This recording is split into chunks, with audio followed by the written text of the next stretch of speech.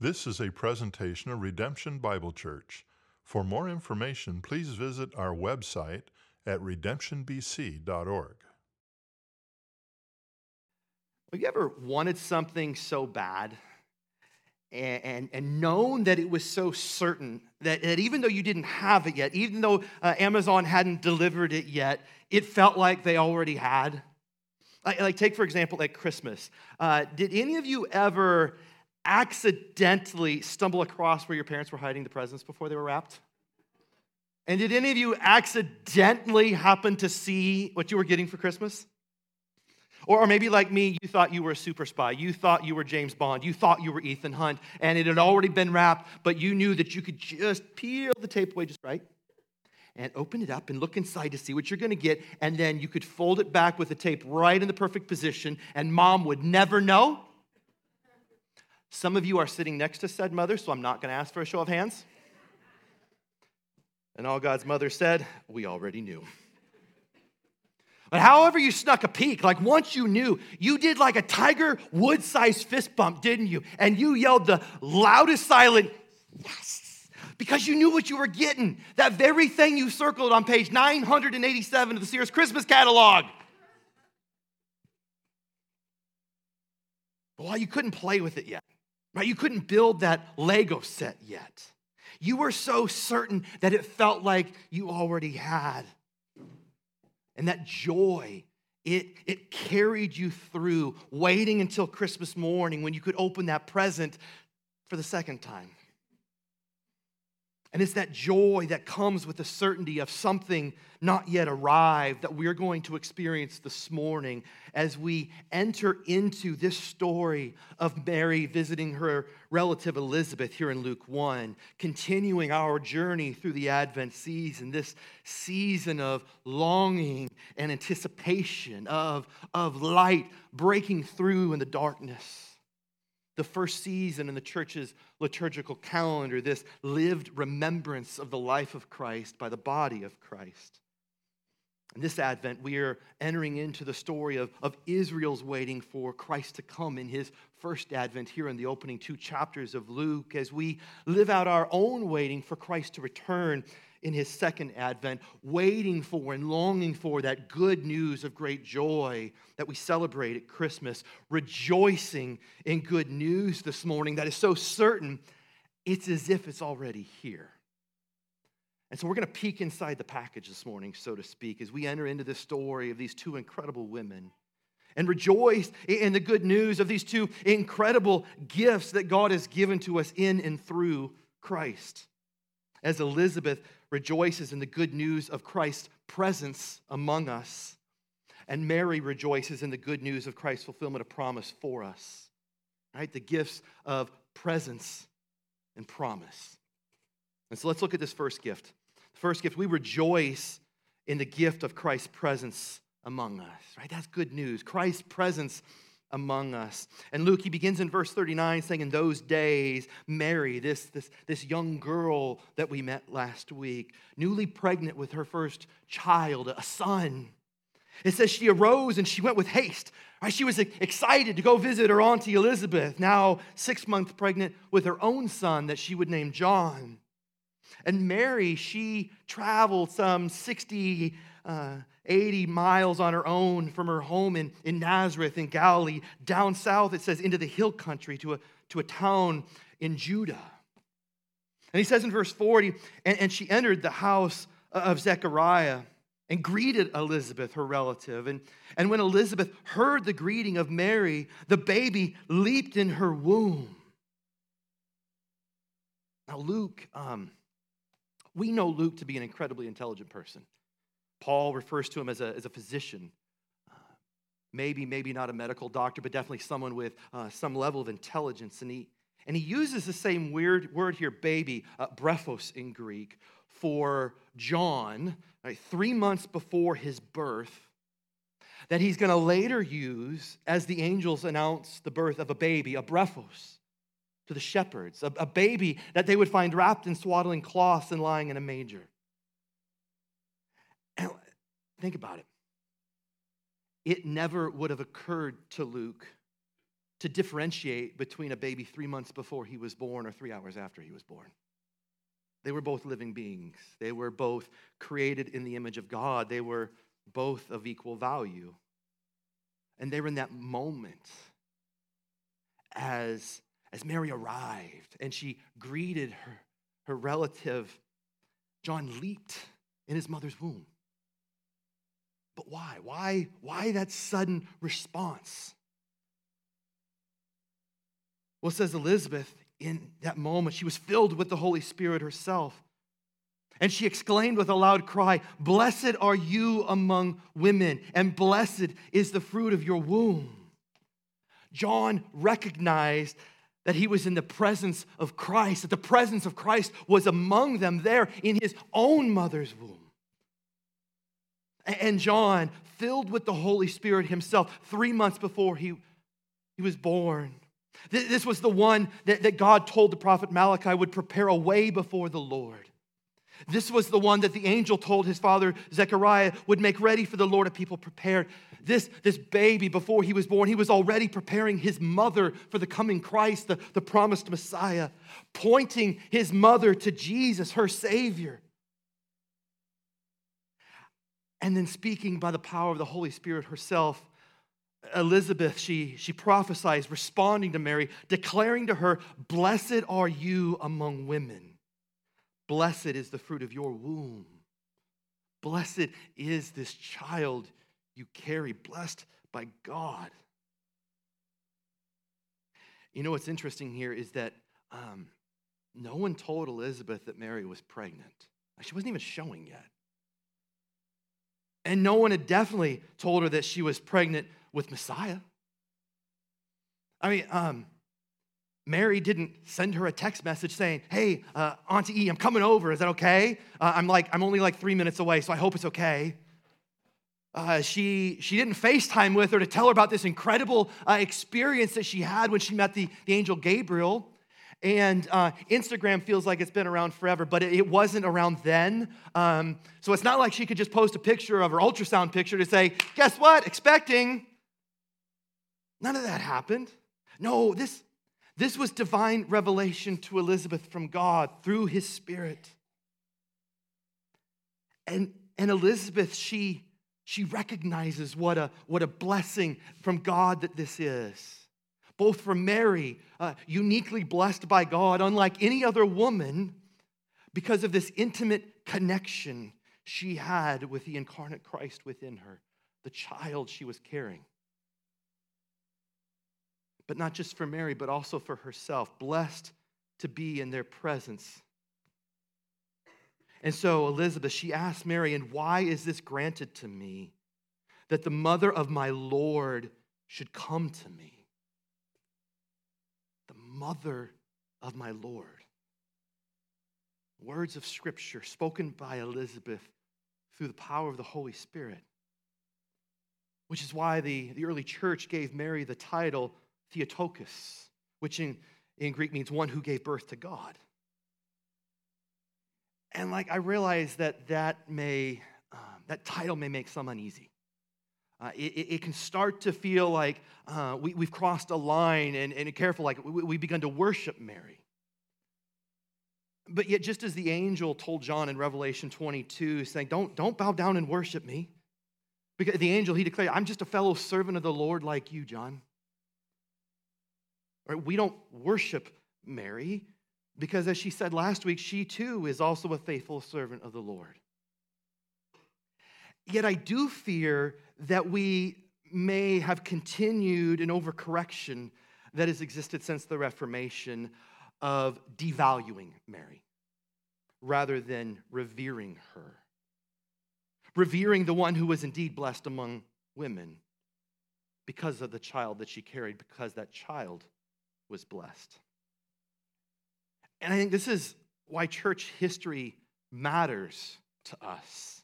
Because this title, Theotokos, right, it goes back to the 5th century, back to the early church. As leaders from churches throughout Europe and Africa and Asia, they gathered together to discuss this belief that had begun spreading, a belief that separated the human and divine natures of Jesus into separate beings, denying the divine nature of the baby that Mary gave birth to, believing that this baby was merely human. This was a belief known as Nestorianism. And if you study church history, usually these heretical beliefs unfortunately get named by the person that's tagged with them. Even if he didn't believe it himself, he drew the short straw.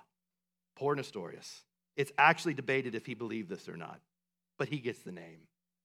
But here's why this matters. Here's why we need this little detour this morning. It's because who we believe Jesus to be has a significant theological impact on what we believe Jesus to have accomplished, doesn't it? Who we believe Jesus to be, is he human and divine or merely human, has a significant theological impact on what we believe Jesus to have accomplished. Because here's the thing, if this baby born at Christmas was just a human, if he had separated himself from his divinity, then during his incarnation, he would have been born into sin just like us. He would have died just like us. No resurrection, no defeat of death. And that means for us, no hope of eternal life, no resurrection of our own. Or as Paul says in 1 Corinthians 15, if in Christ we have hope in this life only, we are of all people most to be pitied. Because they pulled a fast one on us. This is why church history matters. This is why the church councils and creeds that they wrote matter to us. Because these creeds, these statements, they help shape and define our understanding of Scripture. They shape our orthodox beliefs of who God is, of what God has done, and what it is God has promised to do. And so that is why in 451, the church gathered for the Council of Chalcedon, condemning this heresy of Nestorianism and writing what we now refer to as the Chalcedonian definition, declaring Jesus in the incarnation both fully and truly God and fully and truly man. And in the appendix of his new books, The Thrill of Orthodoxy, it's a beautiful book cover, isn't it? Like every time I show it, they're like, I don't know what that is, but it looks pretty. But he includes this in an appendix. And the Chalcedonian definition says, we then, following the Holy Fathers, all with one consent, teach all to confess one and the same Son, our Lord Jesus Christ, the same perfect Godhead and the same perfect in manhood, the same fully and truly God and the same fully and truly man, of a reasonable soul and body, consubstantial with the Father according to the Godhead, and the same consubstantial with us according to the manhood. In all things like unto us, without sin. Begotten before all ages from the Father according to the Godhead, and in these latter days the same for us and for our salvation, born of the Virgin Mary, the God-bearer, Theotokos, according to the manhood. One and the same Christ, Son, Lord, only begotten to be acknowledged in two natures, inconfusedly, unchangeably, indivisibly, inseparably. They could have just said fully and truly God, fully and truly man. But that is who Mary gave birth to.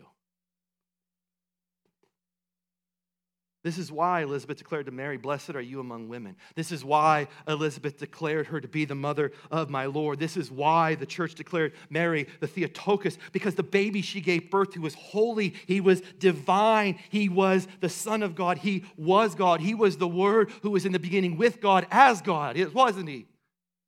That is who we believe Jesus to be.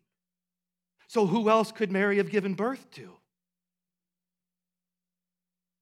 But not only that, this is why John leaped in his mother's womb, because he knew he was in the presence of Christ.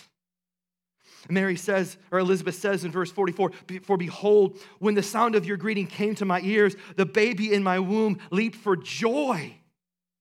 Right? This was not the potential for life leaping. This was life knit together by God, bearing the image of God, known by God, filled with the Spirit of God as a child of God, who leaped in his mother's womb, fully aware of his surroundings, and leaped with joy, rejoicing in the presence of Christ in his own mother's womb.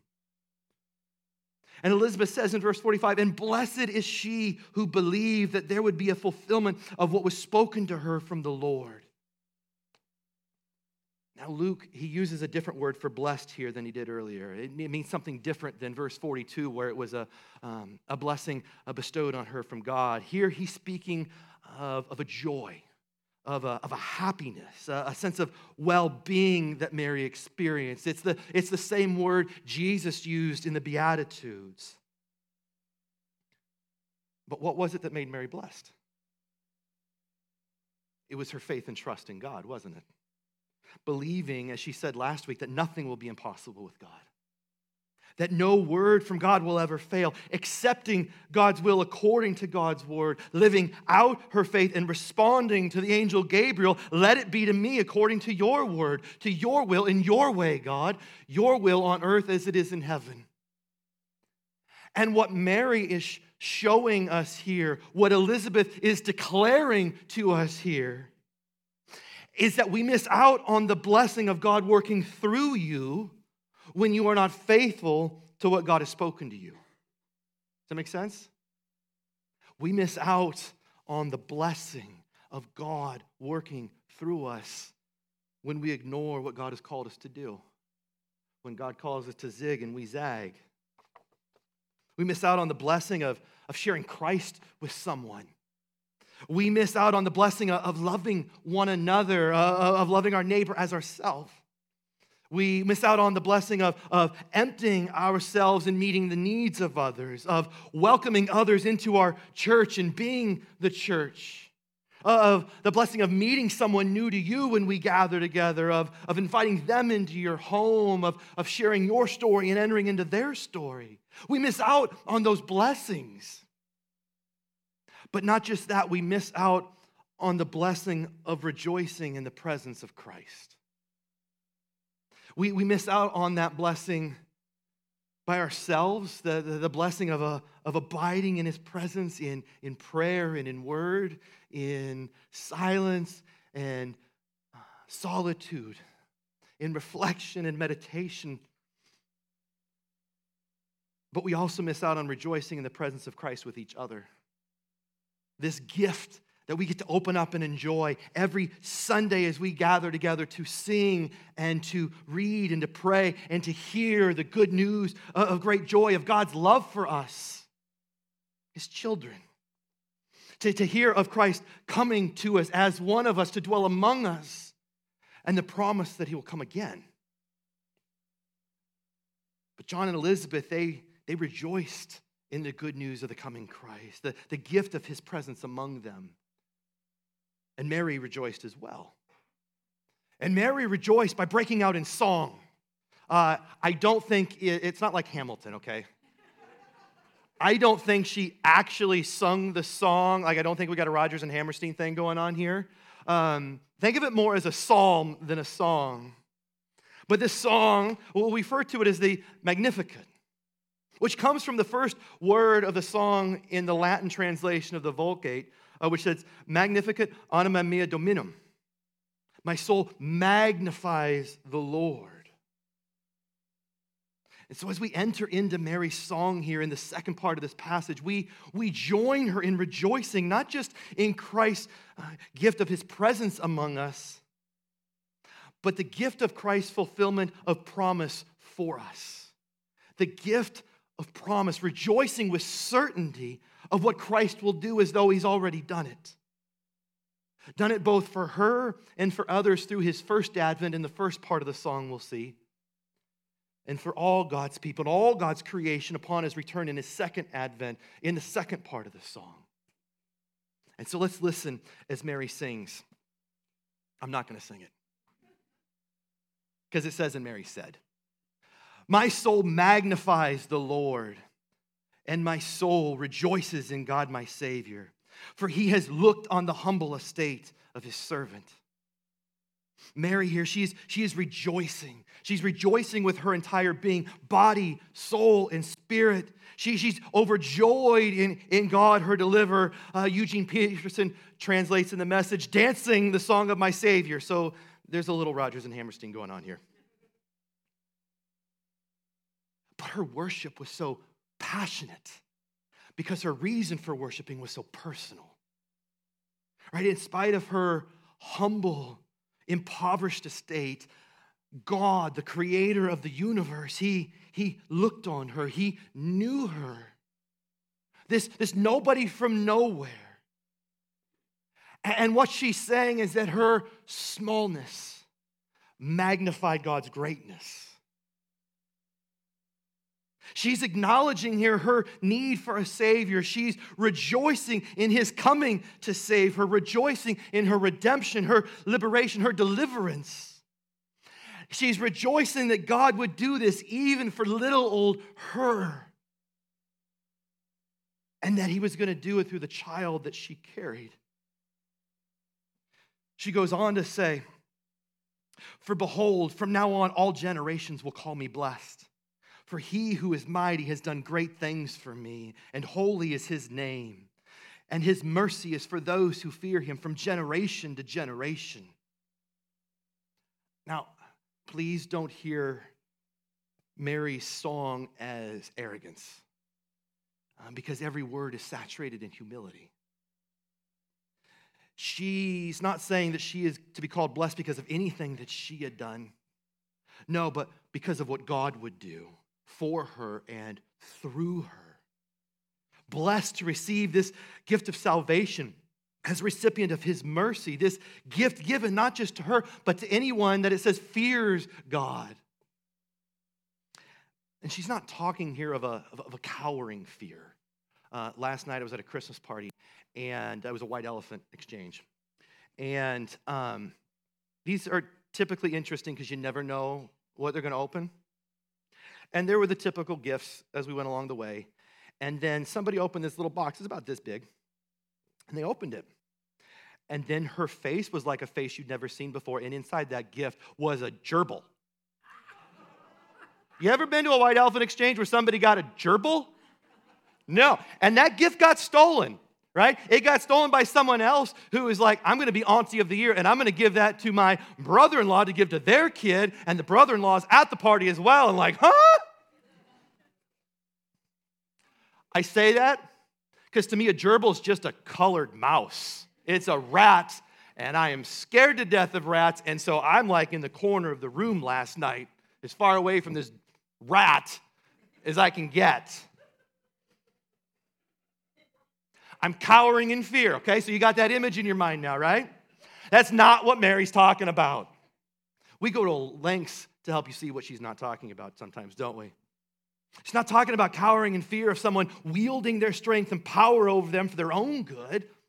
No, she's talking about this reverent worship of someone that will use their strength and power for them, for their good, right? Mary, she's rejoicing in God's strength and power. She goes on in the second part of this song then in verse 51 to say, He has shown strength with His arm. He's already done this. This anthropomorphism, it's often attributed to God's display of His strength and power in liberating His people from an oppressive state of slavery in Egypt, to the story of the Exodus, right? Leading them out of Egypt through the wilderness and into the land that He had promised to Abraham. But Mary's song is not historical. It's eschatological. She's not looking backward. She's looking forward.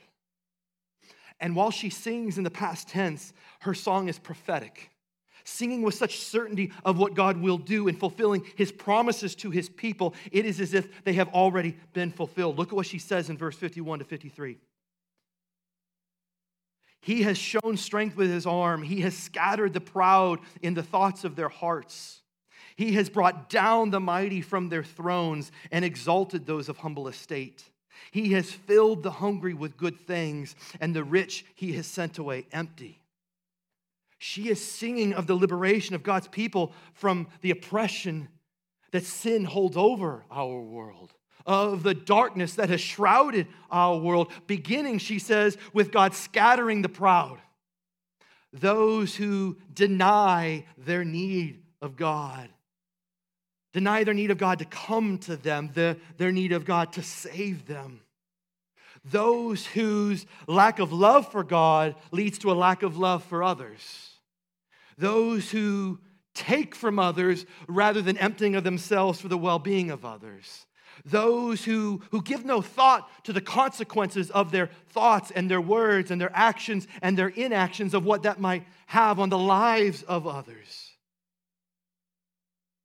But what she's saying here is that as God's kingdom breaks through, as the light begins to shine in the darkness, the coming Christ, the promised Messiah, he's going to right all that's wrong. He's going to restore all that's broken, reversing the effects of sin in our world. And she sings of two great reversals. First, she sings of Christ bringing about a social reversal, doesn't she? Bringing down the mighty oppressor from their self-built thrones, those who have abused their power that they wield over others, and exalting the oppressed, raising up the impoverished. Dietrich Bonhoeffer, he said in a sermon on the third Sunday of Advent in 1933, preaching from this passage, he says, "No one who holds power dares to come near the manger." Herod didn't come near the manger, did he? Bonhoeffer goes on to say, "For here thrones begin to sway.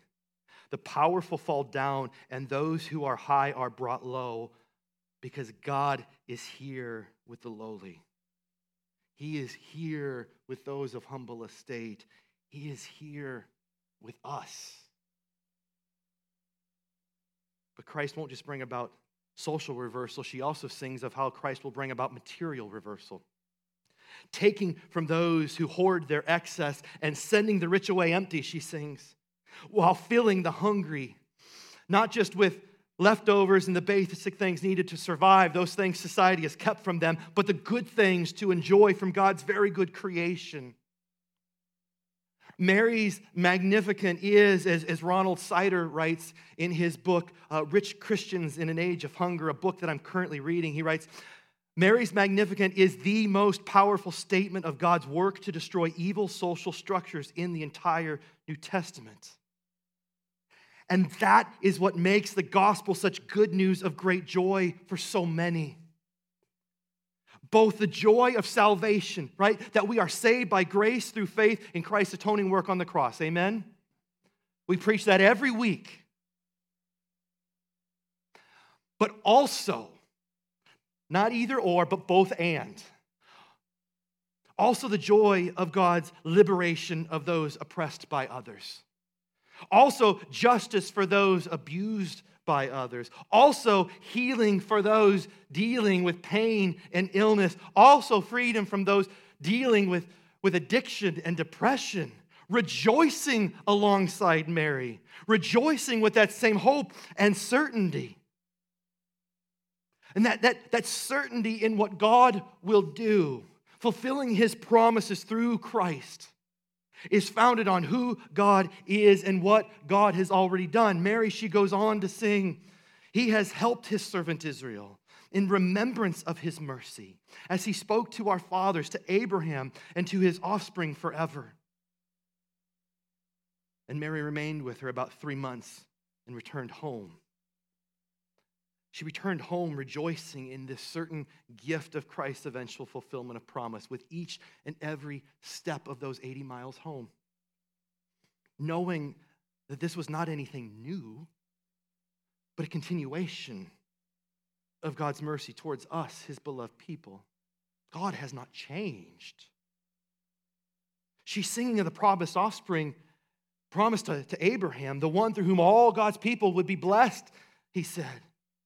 Her own offspring, the son that she carried in her womb, who would later stand in a synagogue in his hometown of Nazareth on a Sabbath and open the scrolls of Isaiah and read aloud this good news of great joy that pointed to him, saying, "The Spirit of the Lord is upon me, because He has anointed me to proclaim good news to the poor.